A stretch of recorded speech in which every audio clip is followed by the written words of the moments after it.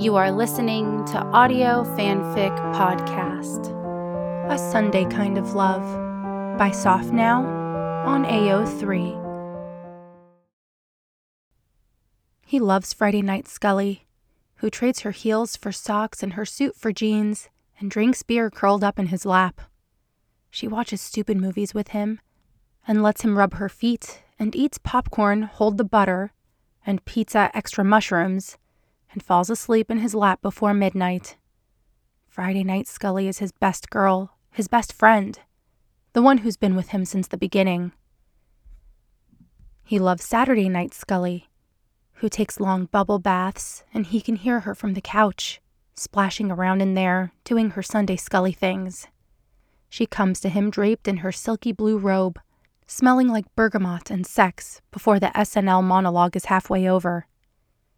Saturday Night Scully rides the life out of him on her living room rug and makes him believe in God, heaven, fate. But Sunday Morning Scully, God, Sunday Morning Scully. There is a whole galaxy in the solar system of his heart dedicated to Sunday Morning Scully. First, she comes awake in increments, not all at once like Monday Morning Scully.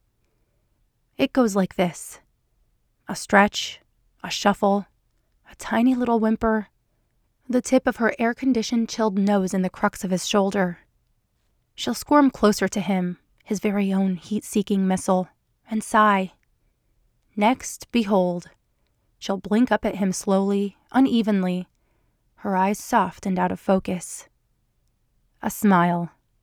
Sometimes shy, sometimes not. It depends, he thinks, though he's never empirically tested his hypothesis, on how good he fucked her the night before.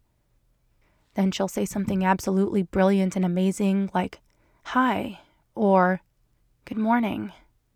And he'll gather her up, tip her over, kiss every soft, smooth inch he can reach, but gentle, always gentle. He bruises Saturday Night Scully, but he soothes Sunday Morning Scully. If she wore something to bed, he'll peel her out of it, but most of the time she saves him the trouble. She's considerate like that, his Sunday Morning Scully. She's patient too, the most patient, far more patient than Thursday afternoon Scully. She lets him kiss and kiss and kiss, and never complains, never rushes, only sighs her sweet soft sighs and touches him with her sweet soft hands. Sometimes he'll tell her things. Sunday Morning Scully likes to listen. He'll say things like, "Did you know red is associated with Sunday in Thailand?" Or, "Did you know Sunday is the most popular day for watching porn?" Or, "Did you know I love you, Scully? I love you so fucking much." Sometimes she'll tell him things too. Sunday Morning Scully likes to talk. She'll tell him things like, "I dreamed we were on a boat and you were laughing." Or, "I have to pick up my dry cleaning today. Don't let me forget." Or, "Mulder, Mulder, Mulder." Sunday Morning Scully likes slow, lazy sex, but she never seems particularly concerned about getting there. She's indulgent, loath to rush it, content to let him lay his head on her thigh and rub her belly and watch his whole world unfurl. Sometimes, if the weather's right, particularly cold and gloomy and close, he'll tell her ghost stories. Sunday Morning Scully is more receptive to them than Tuesday Evening Scully, so he saves them up, the best ones, the ones that don't really have anything to do with anything important, and presents them to her like hand-polished jewels. She told him once that he has a radio host audiobook voice, and he's not sure he believes her, but he's considered recording a few of these stories for her, for those weekends when they're separated by time and distance and work.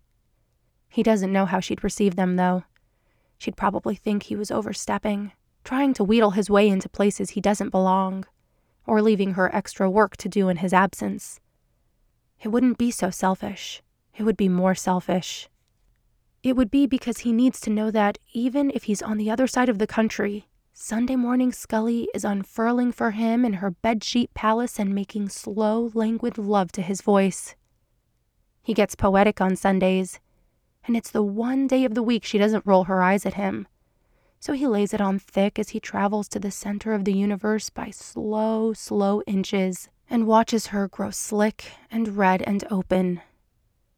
Saturday night Scully is all slick seduction and flashbang passion, but Sunday morning Scully is a gentler creature.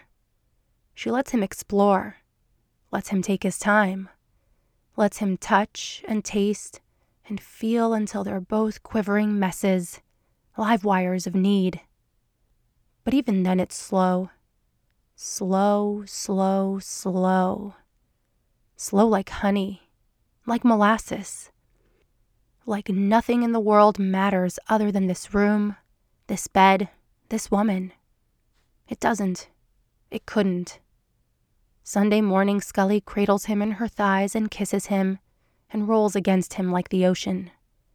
She says his name like it's the only word she knows and runs her fingers through his hair and is so sweet, so loving, so warm and wet and perfect and beautiful that he never rushes, even when he wants to.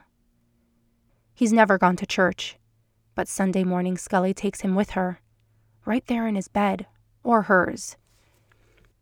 She throws back her head, and he kisses the cross at the hollow of her throat, and thanks God and every God for this day, this woman, this life.